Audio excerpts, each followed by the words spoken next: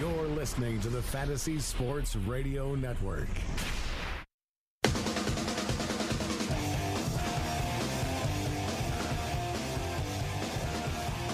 After about 1 month, we're back. He is Dr. Mitchell Roslin. I am Greg Sussman. And this is Doc Jock. Mitch, what's going on, man? Well, the NFL is upon us. It's back, baby. The football season has started.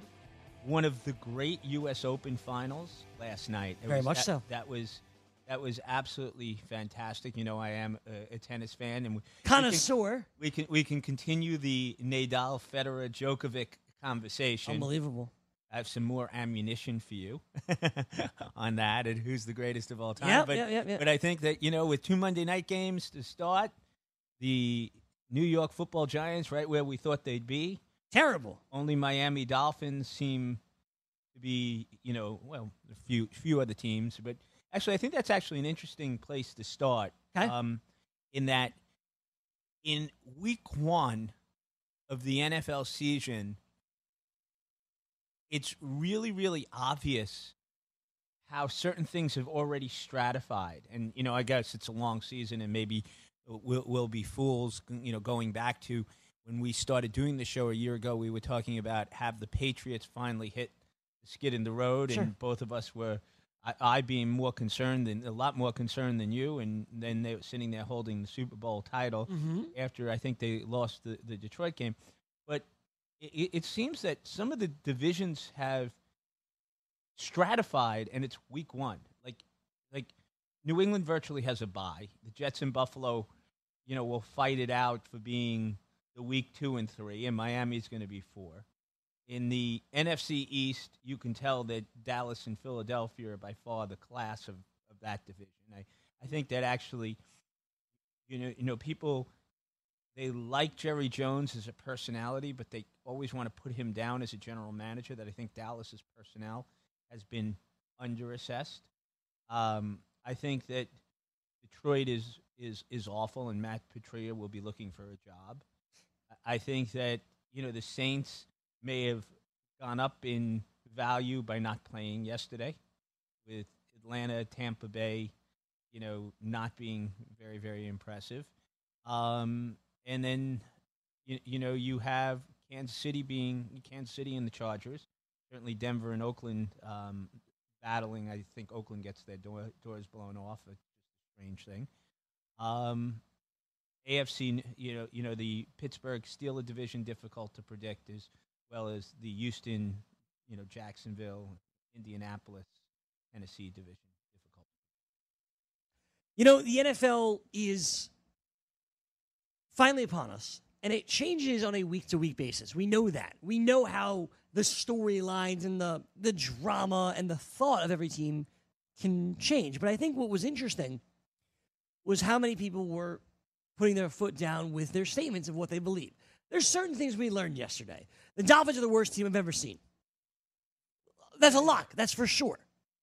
The Giants are inept, especially their defense. Their coach gave their best player, who they bubble wrapped for 2 months, 11 carries. Yeah. Inept. Well, No doubt. I said, you know, Shermer is a nice guy. Yeah. But as far as coaches go, you know, his high end is a B, and he's usually C-. So, I mean, he was like, you know, he's going to represent the franchise well, but he is certainly not going to innovate, or, you know, he's a career coacher, you know. Steve Politi had a fantastic column today on NJ.com where he talked about how Gettleman in New York, all he wanted to do was change the culture. And Politi's like, yeah, culture changed. After the loss, everyone's like, hey, we'll get him next time. There was no pouting. There was no banging on the field goal net, right? Like, it was great, but there's no talent on the defensive side either. Okay, I'm going to say something for a New Yorker, which is absolutely amazing. I find Gettleman more offensive than Isaiah Thomas, Phil Jackson, and everybody else that's been an inept general manager in this town. That's saying a lot.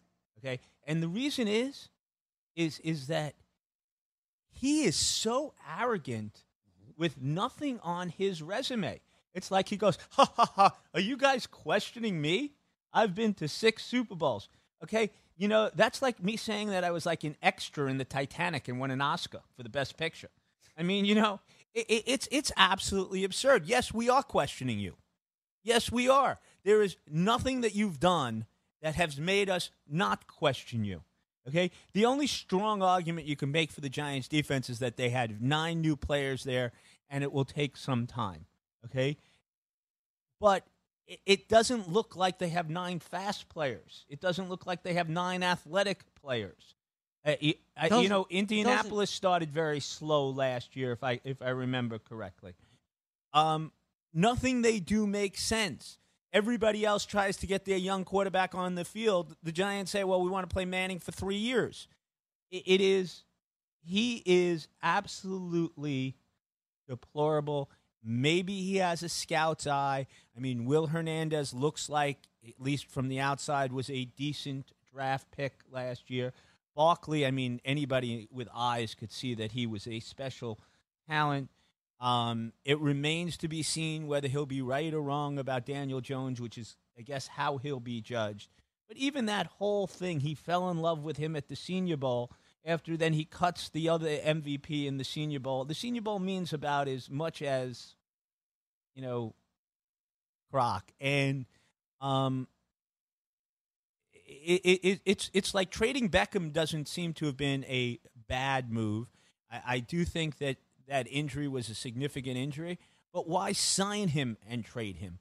It's just like they're all over the place, and it doesn't make sense. And John Mara should really reassess because I said this last year that the Mara seemed to get a bye.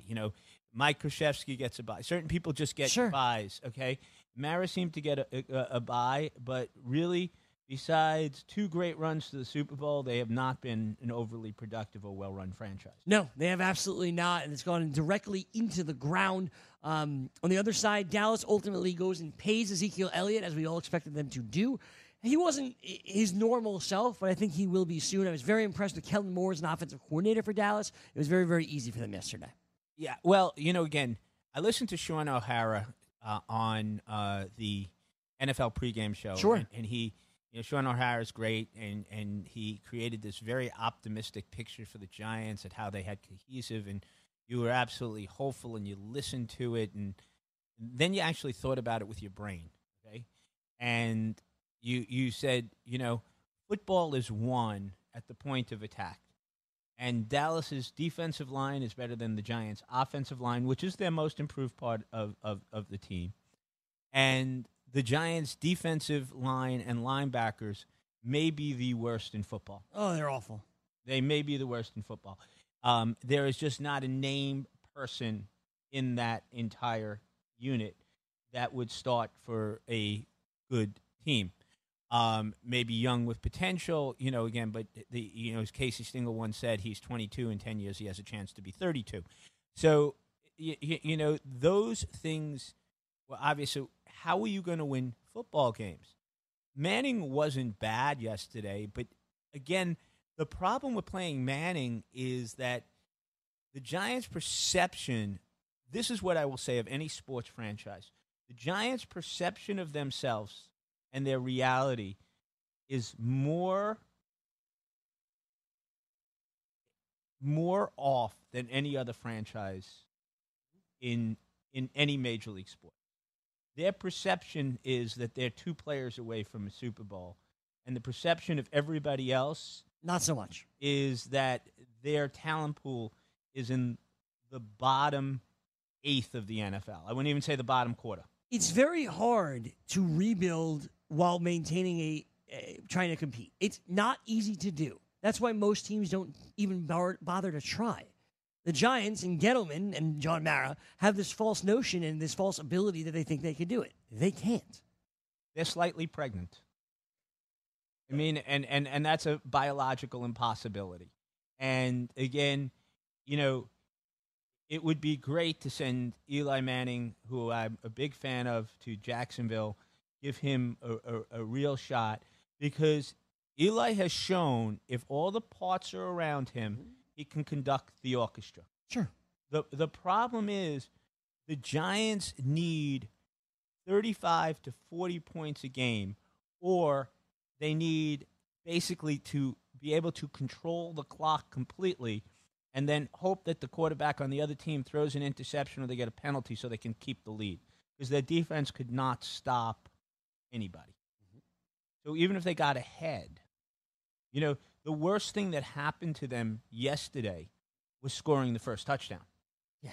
Okay? Because then Dallas picked it up and threw the ball. Whereas if you would have just let Dallas to dictate the tempo, they would have ran the ball down their throat and they would have taken more time and the score might have been closer. You could talk about dictating tempo, but the Giants ran the ball 11 times yesterday. That is the strength of their football team. That is them. They didn't run the ball. And then on times. the biggest play of the game, they give it to Eli Penny. That was one of the biggest plays in the game, given to Elijah Penny. The other one, you had Eli roll out to the right side. Three times they did that.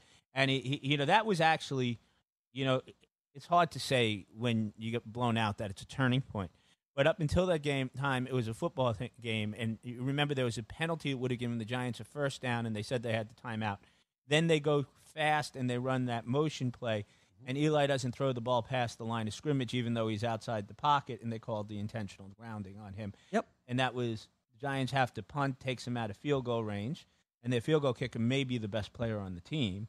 And then that's awful. It was awful. Then that's it wasn't awful for me because it gave me a good reason to watch the Nadal match from the beginning. Yeah. Yeah.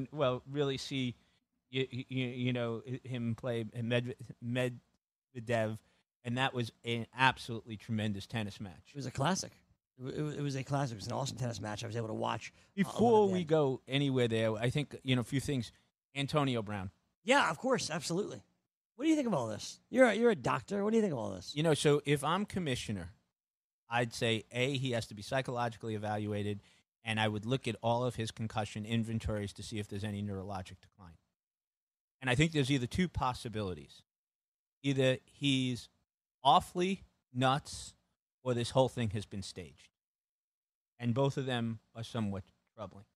Now, first of all, to all the announcers that think that he's going to buy into the New England culture and all of these things and that Bill Belichick is a therapist, I just want to remind you that people said the same thing about Josh Gordon, and he relapsed last year. Sure. Okay? If he is really as impulsive as it seems and as far off the reservation to make an argument about a helmet that's there for safety, to have been accused of throwing furniture off a 20th floor balcony in Miami, to be accused, and again I use the word accused because we have no idea what the truth is, of stiffing a celebrity chef that he hired to the Pro Bowl, not following directions when you're in cryo, to basically miss camp and disrupt what you would seem on the surface. We all thought that Gruden and Mayock would be players' coaches. This would be if anything, a wild situation, trying to bring back the Oakland Raiders. Mm-hmm.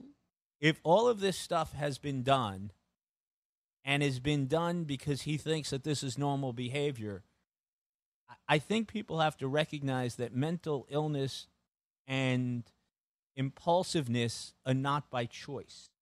When people act out, again, they apologize and they say, okay, we're going to do, but if it's a recurring pattern or these things would be easier to treat. So if it is real, Bill Belichick can't solve it. Right. It is a possibility that all of this has been faked to basically push the envelope, that he knew he had something in his back pocket, and this is kind of like a immature Anthony Davis situation. One or two type of possibilities. He's either off the reservation or there was an opportunity that he wanted, both of which are somewhat troubling. Antonio Brown, you've seen two different minds of thought with this. One, he's lost his mind, legitimately, not even just in the euphemism. And Belichick ain't going to help that. No. The other side is that he's a genius. That he didn't want to play for Oakland, got his guaranteed money, did fine. And then when they took his guaranteed money away, he was done. He was going to find a spot that will give him guaranteed money. And he orchestrated this entirely. It reminds me, and I apologize for doing this, of when things go very, very right for President Trump, and people go, wow, he's playing chess while the media is playing checkers, and everyone gives him all this credit. And if he did it, he's a genius. But if he didn't, he kind of stumbled into something. And that's what I feel like Antonio Brown did. With this helmet thing, he stumbled into it, and he got an endorsement out of it. If he stumbled into it and he's truly crazy, it will come out in New England. No doubt. Okay? No doubt. And if Belichick he won't buys, put up with the crap. well, if he buys into the culture, then he was staging it. Because you just can't control mental illness. Mm-hmm. We all think that people can be talked out of things or this and that. And we all seem to be disappointed because it's a real medical phenomenon, and it's hard to medicate athletes and things like that. So his behavior seems basically unpredictable, impulsive, and irrational. And I don't think, this is just like you take the problem kid. He behaves very well with his grandparents. As time goes on, the issues don't change when you change the supervision, and they manifest itself. No doubt about it. And if they don't manifest, this has all been staged. Well, look at this. We did this already. He went to Oakland, and it manifested himself with a different general manager, with a different head coach, surrounded by a different quarterback. And it manifested you itself. have to be concerned that there's something going on.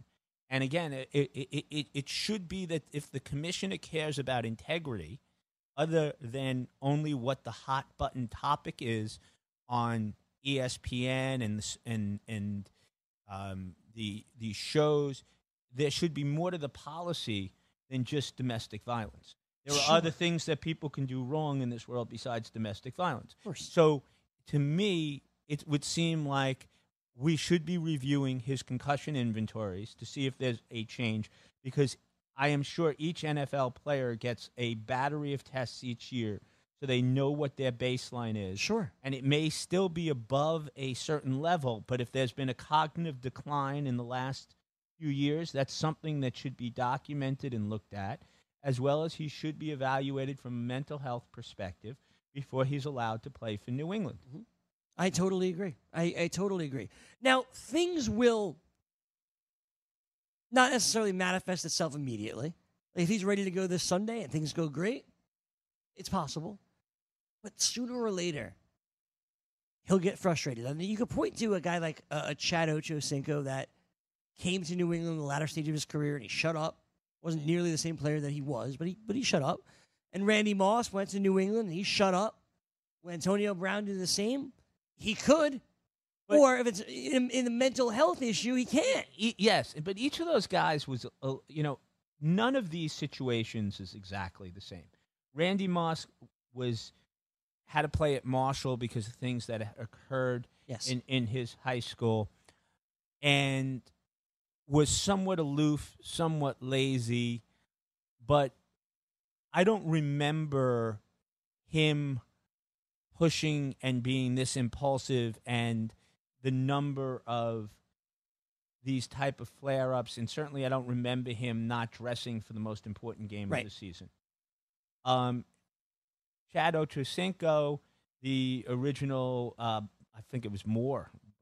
His original name was Chad Johnson. Chad Johnson was a self-promoter. Mm-hmm. And as his career went down, he became a little bit less of a self-promoter, more of a diva. But I don't remember these type of off-the-field type things and this level of impulsivity. I would almost call Ochocinco in the Beckham type family. Okay. More so than... All right, where does Terrell Owens fit in this? I think Terrell Owens is in the Becca Diva family. I don't know about, but he shows up every single week and plays. So he has, but he had many, many problems, I think, with mental health, right? Yeah, I mean, with teammates especially. With teammates, sure, but to this day, remember he didn't show up to his own Hall of Fame ceremony because he felt disrespected, right? Like that's a weird thing. Yeah, he clearly has. There was that some report. Paranoia. Or there was that depression. report of something that he, may or may not have tried to hurt himself on his driveway. I mean, there's something there. Absolutely. He certainly has. You know who they also talk about has a lot of emotional demons that he's come public. Jim McMahon. Well, I was thinking Charles Haley. Sure. Charles Haley has been. There's a significant amount, and Charles Haley's been open about it. But something's off the reservation with Antonio Brown, or this is all staged. Those are the only two possibilities that it's a lot to stage. It's a lot to stage. That could be. However, it gives everybody else in the world another reason to root against New England. So I think you have to be a Kansas City Chief fan because sure. New England's first real game of the season could be the AFC Championship. Could be. I believe they don't. I believe they don't face a team that made the playoffs last season for the first 8 weeks of the season. Well, they have the NFC East, the NFC East, and I think they play they play the AFC. I think they play the Steelers division. Do they? I mean, they could have. Well, they didn't finish in the same spot. You're right. So they definitely play the AFC North. They say they play the AFC North. So they right away, if you think about it, they should have 6 wins in their division. Okay, they have the Giants in Washington. That's 8. Yep. That's Cincinnati. That's 9. One last night. And they that's already the Steelers, beat that's Pittsburgh. 10. That's 10 already. Mm-hmm. And then they should be favored against Baltimore. They should be favored against Cleveland. And they're always going to be favored. Right. They're always going to be favored unless they're in Kansas City. I could see them being an underdog in Philadelphia, wherever that game is. And I could see them being a pick in Dallas with that game, where that game is, depending on how those teams are playing this year. I think Dallas and Philadelphia are both pretty good, actually. We'll see. We'll see what happens, obviously, with the Patriots. And I don't know where those games are at the top of my head. A couple of major injuries of note yesterday. Tyreek Hill went down very, very early for the Kansas City Chiefs. Right? Shoulder. He had a dislocation of a shoulder. And they that could be. It really just depends on grade. It could be. It said it's pretty significant. He's not expected back, and he's not expected back quite yet. I mean, for a few weeks here. Yeah, he could be out for 6-8 weeks. It depends if the labor and stable or not, or he could be, if it pops back in place sooner. But that's a tough injury for a receiver. And then you also have the fact that Nick Foles hurts his shoulder, goes on injured reserve. We talked about this before the show began. Jacksonville now starting a 6th-round rookie. Yes. And traded for Josh Dobbs, who's also completely unproven. Let's think, is there anybody that recently retired? There's always a veteran, right? There's always like a Josh Johnson out there that could do it.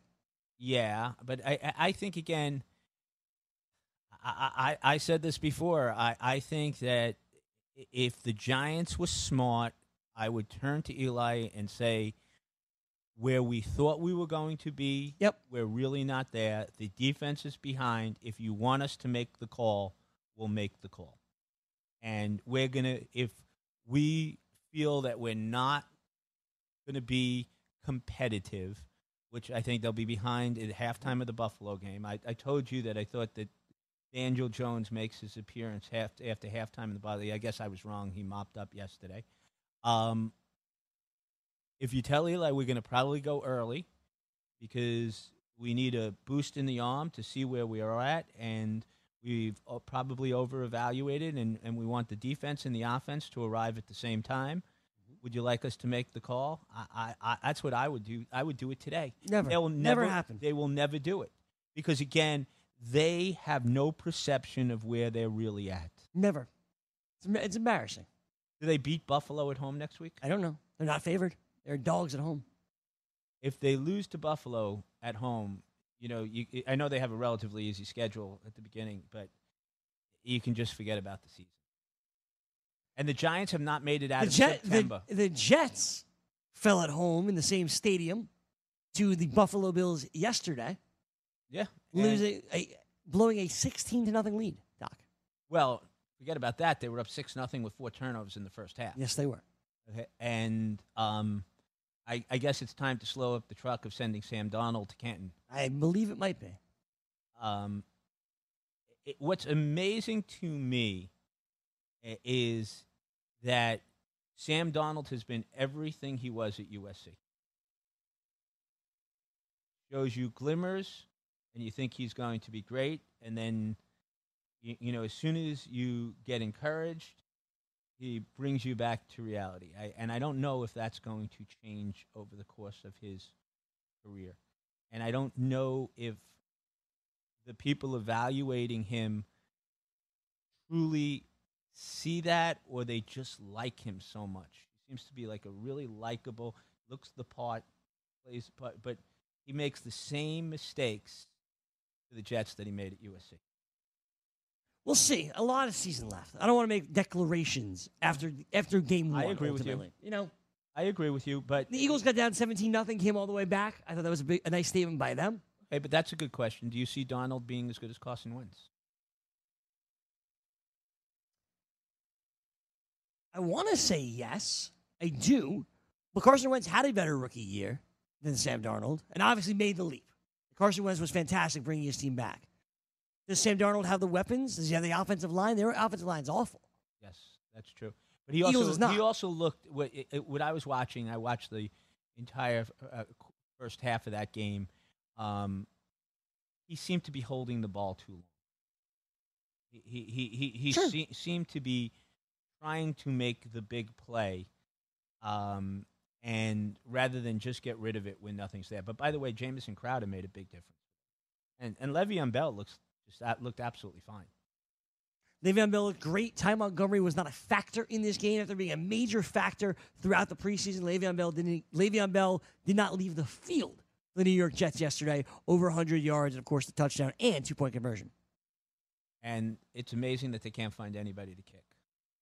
Isn't it amazing?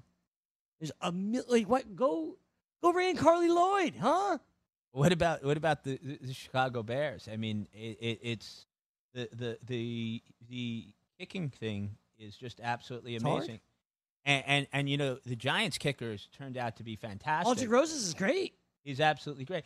But again, these are the things that I would actually look at. Like if I could get later in the season, if I could get a 3rd-round draft pick for Aldrich Roses, for a team that really needs a kicker. No one's going to get a 3rd-round pick for a kicker. You might if 3rd-round pick for a kicker? Look at how they've killed people. If you can find somebody, if the Jets can't find somebody, if you're in the hunt, you don't want to lose like that. And it's cost Minnesota, it's cost San Diego. I'm not saying right now. I'm just saying as you get down to it and you're one of these teams, how many games? I mean, I know San Diego, go figure it out. Vinatieri misses everything and San Diego wins. It's usually the opposite. Usually San Diego doesn't have anybody. Los Angeles Chargers. Sorry, the Chargers talking about. Yeah, Vinatieri missed 3 kicks yesterday. They're still San Diego in my old mind. Okay. The Los Angeles Chargers. But Vinatieri was terrible yesterday. And he's been, at least, you would think his range would go, but not his accuracy. Weird. It was all from one side of the field, too. It was very, very strange yesterday for Vinatieri, who, by the way, major credit goes to the offensive line with the Indianapolis Colts, who had Marlon Mack have a monstrous game for them yesterday. Jacoby Brissett, overtime, good team in the AFC West and the Chargers. Very impressive job by the Colts. A lot of people say Indianapolis has great personnel top to bottom, and that we haven't talked about the Luck retirement because we haven't been on the air. I mean, I think the Luck, first of all, as everybody has said, it wouldn't surprise us if he comes back and plays. It would surprise me. It would surprise you? Yes. I don't think so. I think he loves football. He just doesn't like the rehab. He's a brilliant kid. He stayed in Stanford for the extra year. Mm-hmm. He comes from a very comfortable family. His father was the athletic director at West Virginia, now running the XFL. He has obviously done really well, and I think that he likes a lot of things, and he just didn't feel well. I think if he feels fine in a year or two, that he may rethink about it. But then again, if he came back, you'd have to look at it as a 1-year commitment each time. And I don't think he wants to take a lifetime risk. I just don't think he wants to wake up as an orthopedic cripple.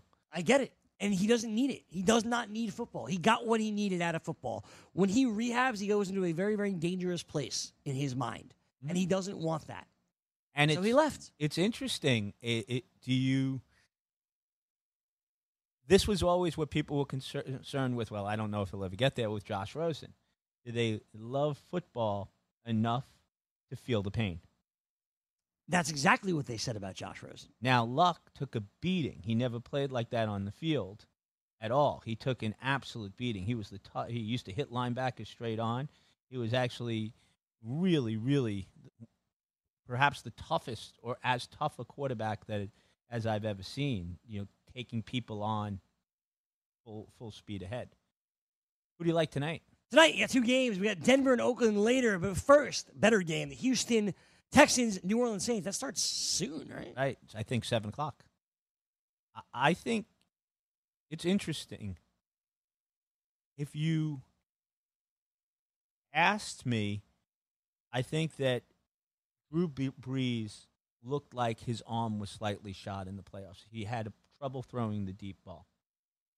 But I think the Saints have a great team, great system. And I think that although the deals that they made may have been stupid in the long run, in the short run, it helps the team. It helps the team. And I think that they have a narrow window. They don't have a general manager. They have a coach that has to win. It's put up or shut up. They were pretty good at the end of last year. I think they're the favorites in their division, Houston. But this is really a tough place to play. So usually the Saints don't lose at home, especially the first week of the season. But it's plus 6.5.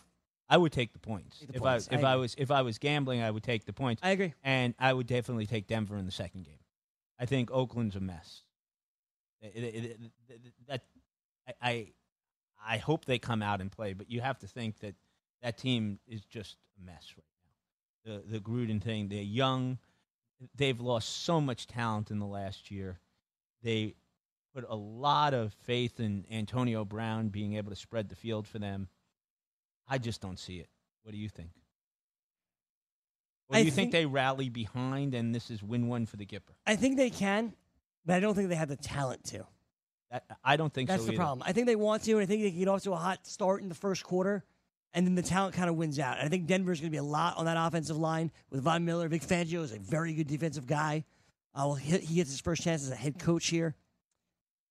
I think they don't have enough. And ultimately, I think Denver wins. The return of Joe Flacco. That's right. Joe Flacco has a lot to play for. Lamar Jackson lit up fantasy yesterday like no one could believe. But I think Lamar Jackson was amazing yesterday. Smart people played him because they were going against the Dolphins. Sure. Oh, yeah. Lamar Jackson, 5 touchdowns. How about this? He only rushed 3 times yesterday, Doc. I thought it was 6. He rushed 3 times.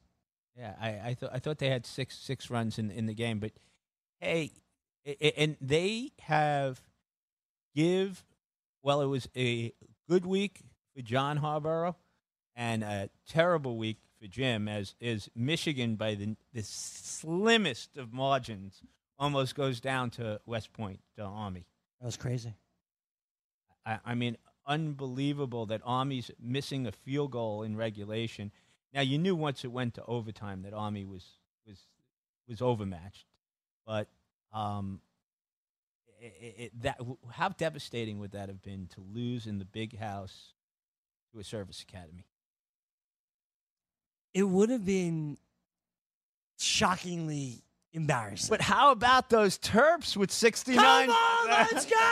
How about those Terps? Not only that, they get your favorite number, and they could have even scored more. Are they this good? Are they a real player in the Big Ten now? No. Does anybody have to be worried about going into Maryland, or is the ACC just overrated besides Clemson? They're overrated besides Clemson, but take it when we got it, Doc. Now on to tennis. Let's go. We have had two absolutely classic matches. Maryland Terrapins ranked this week. How about that, Doc? Number 24. Number 21. There it goes. The Hurricanes lost to North Carolina.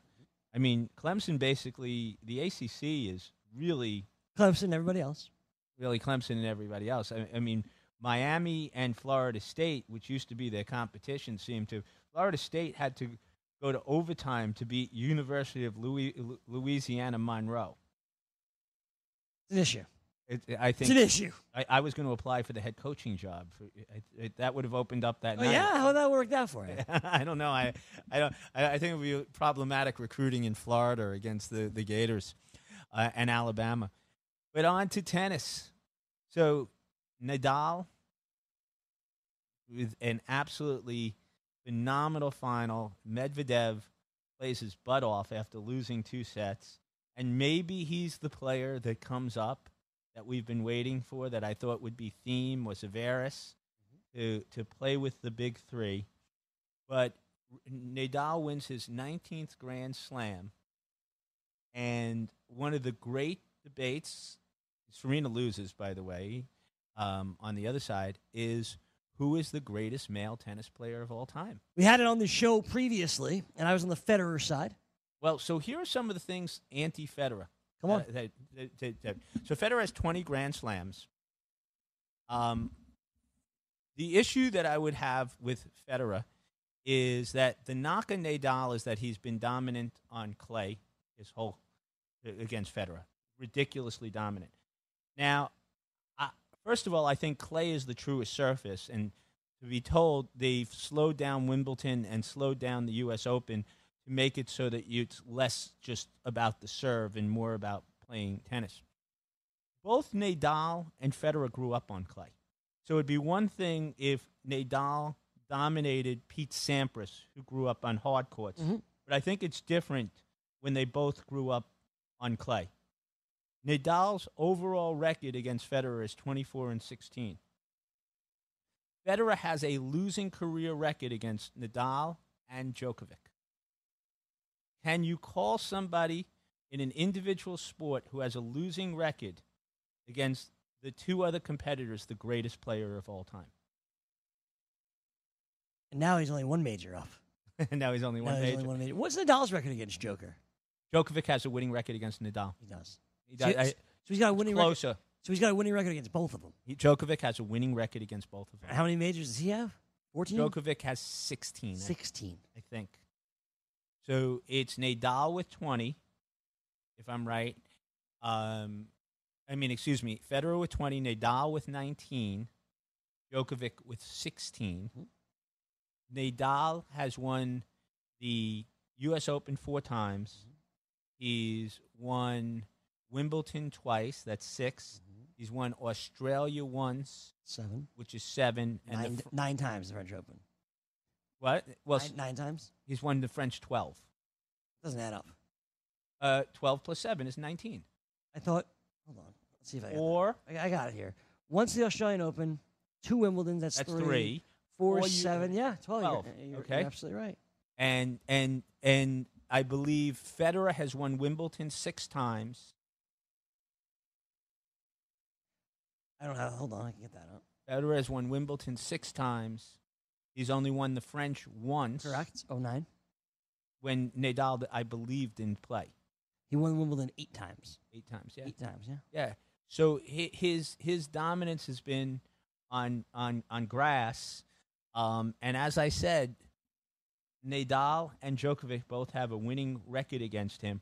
And I don't discount the dominance on clay, which is the truest surface for shot makers, especially because Federer grew up on clay.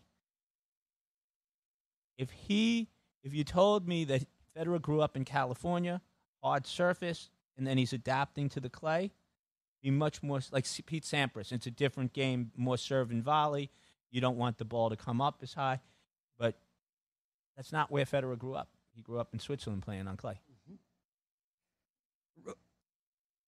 I'm coming over, man. I'm coming over to that side. The more I look into it, the more I read it, right? Like, my brain tells me, my heart, I should say, tells me Federer. Because that's where I grew up, and I just remember Well, Federer. he's been great so long. Correct. So when I was growing up, Federer just comes on the scene, and he's just so dominant for that time, really from 2003 to 2010 or so, right? Like, he is so dominant during that period. And I remember Nadal as his up-and-comer. And I remember Joker is in my head as the third guy. Like, it was always those three, and Joker was third, Nadal was two, and Federer was one. And that, for some reason, I leave, like, the last 10 years out of it. But it's not even the last 10 years because Nadal in 2008 and what before this year was considered the greatest match ever beats Federer at Wimbledon. Right. And he's always beaten him at the French Open. Obviously. And right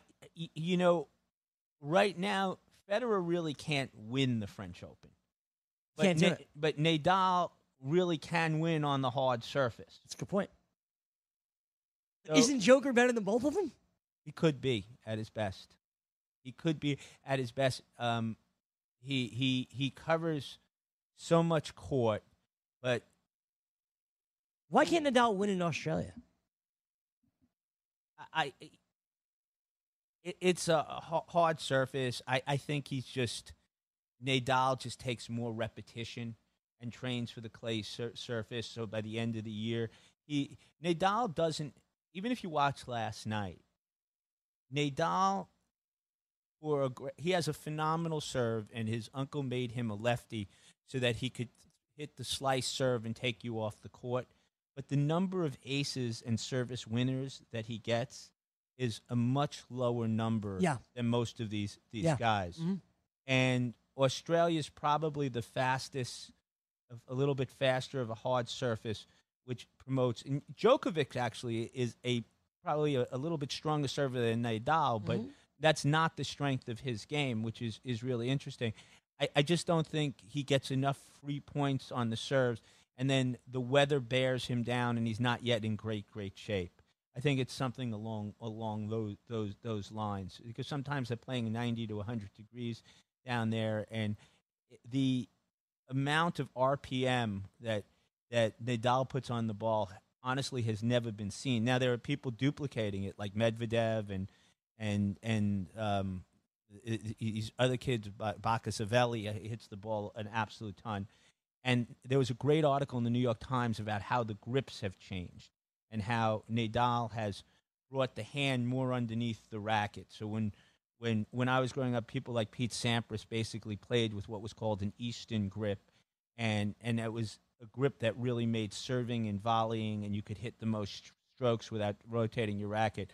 Federer has moved. I mean, even Federer is more of a Eastern to semi-Western. Nadal has moved the grip over to a heavy Western and hits the ball with more RPM than anybody's ever seen, and it's changed the game.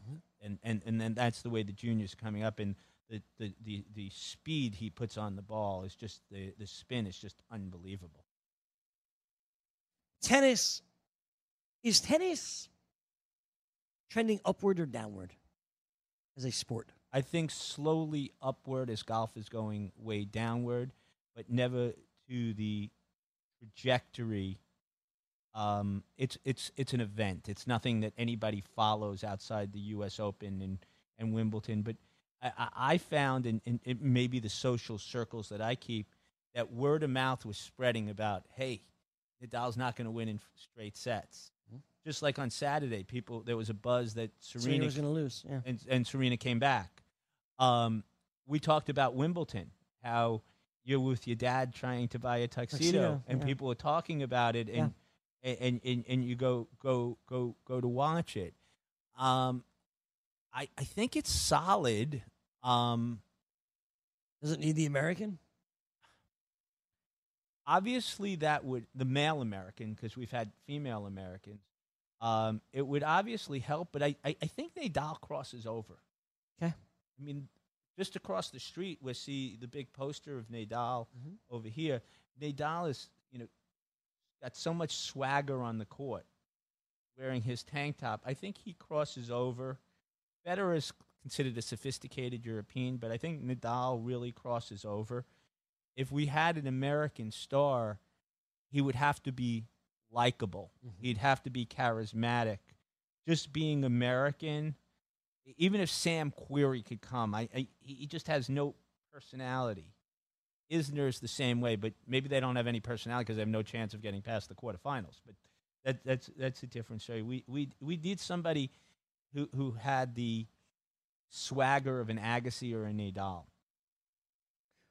We go to baseball here before we wrap up, Doc, and I wanted to ask you, what do you think of the Red Sox firing Dave Dombrowski today? Not even a year after they won a championship. I thought it was. I read it as I came out of the operating room, and I thought it was really, really weird. Yeah. Now,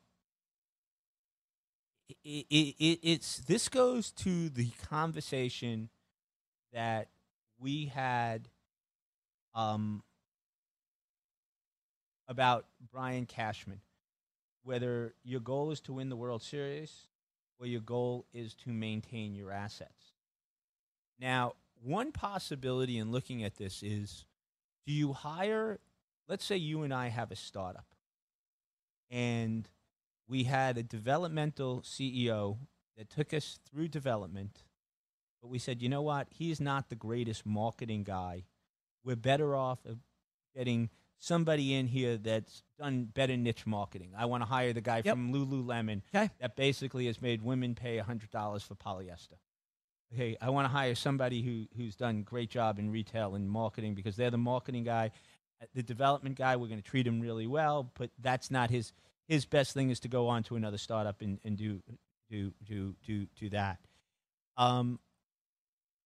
It is either a selfish, what have you done for me lately decision, or a decision that Dombrowski was brought in to put the finishing touches on a World Series team, and how they overspend, they're in financial hell, they have to break it down, and they want more of a development CEO. Going back to what you just said, you can't be competitive while you rebuild. Right. And they might want somebody who is willing to divest of the assets. They might have had a difference of opinion, and they may want to say, okay, we had a nice run. It's time to divest of our assets. We're going to keep Devers. We're going to keep Bogarts. Maybe we're going to keep Betts and sign, and we want to divest those assets. Because I think what they're looking at is not only did they lose this year to the Yankees, but here's where Casham's right. Right. The Yankees are built for the next 5 years, and the Red Sox are just not. Right. So they may look at Dombrowski trying to stay competitive, and they need a different type of personality. If they made that decision with that type of calculation, I tip my hat to them, because I think you're better off being proactive. And this goes to exactly the point where what I was saying before. You can fool the world, but you can't fool yourself. You can call a press conference, create a feel-good story, but you have the inside information about your talent. And if you can objectively look at it, and this is what I think Belichick has done better than anybody else, is that he's objectively assessed his talent without emotion and realized who was expendable and who was not, and who was superlative and who was not, without the fluff. And I think most other people get involved with the fluff, and they have the most accurate information about their own players, and sometimes they lose that objectivity. And if the Red Sox were honest with themselves and they felt he wasn't the right guy to break it down and build it back up again, hats off to them. He is Dr. Mitchell Roslin. This was a all-encompassing edition of the program today. From NFL to the PGA, we got Major League Baseball in there, little mental health conversation, too. Am I going to get a nasty letter from Federer's agent, who's a great player? Please. I think you're right. I think you're right. This has been a fantastic show. Of course, check out all of our other episodes on demand here on the Fantasy Sports Network YouTube page. All you got to do is search for Doc Jock. So before we go, we have 2 great games in New York next week. We should go Monday night after we do this show to see Baker Mayfield. Baker Mayfield, Odell's return? Odell's return. Maybe he'll give you the watch as a wedding present. Oh, yeah? You think so? Yeah. Or maybe you should ask, aren't you, in Jewish circles, aren't we supposed to get watches from our spouse's family? That's what I've been told. I'm going to send a note. Send a note to Odell. I'm going to send a note to your fiance's family that you need Odell's watch. That's what I want, exactly. Yeah. Then everybody will be broke, so it'll be great. and you have the Giants, Buffalo. So yeah, Buffalo. You're playing Josh Allen in your fantasy league? I have Josh Allen. He will be in my lineup next week. Absolutely. So what do you think the final scores on those are? How about that? Cleveland Browns, by the way, getting shellacked this week. Again, I told you that, what did I tell you? The team the Redskins always won the offseason. Every year. Okay. Every year. Redskins always won the offseason. And one thing about football, which makes it hard to predict, is that your stars have to play well, but you really need the depth. And when you see the teams that win, it's always the guys that you haven't heard of that step up and play above their heads. And the team that usually wins the offseason, the ones that glitter the headlines, and that, Mike and the Mad, used to call Mike and the Mad Dog, that's the greatest move, never usually win in the regular season. Very, very rarely. The Cleveland Browns obviously not off to a great start. I think the Giants will win on Sunday. Score? The score will be 28-24. 28-24. See, if I'm the Giants, I play that game really wide open and try to score as many points as I possibly can. You have no choice. Your defense sucks. Well, exactly. But again, their attitude about doing that is to try to keep the defense off the field. And I will tell you that Buffalo's front four and front seven is very, very good. Okay. And if the Giants try to do that, I don't think they're going to be able to walk up and down the field against Buffalo. I think they're going to have to make big plays, and this team seems resistant to doing that. And, I think Sterling Shepard may be out. He is. He has a concussion. We'll see if he has time to get back on Sunday for the Jets. What about Monday night? I think Baker Mayfield gets healthy. Odell Beckham gets his. The Cleveland Browns send the Jets to 0-2. Is that what you're saying? I would guess so. I mean, they beat him in Cleveland last year. That's right. I think the Jets are better because of Le'Veon Bell, but I think they may be worse defensively. I don't think people should be fooled by the shutout at halftime with 4 bad turnovers. And I think it really was important that they couldn't stop them in the fourth quarter. Now, everybody's nominating C.J. Mosley for the Hall of Fame and saying it's because he went out. Right. But I'm sure he had something to do with it, but I just also think it's the Jets being the Jets. Jets, baby. Jets. He's Dr. Mitchell Roslin. I am Greg Sussman. Thank you so much for watching, listening to Doc Jock here on the Fantasy Sports Network. Have a wonderful night. We'll see you next time. Have a good one, everybody. Good night.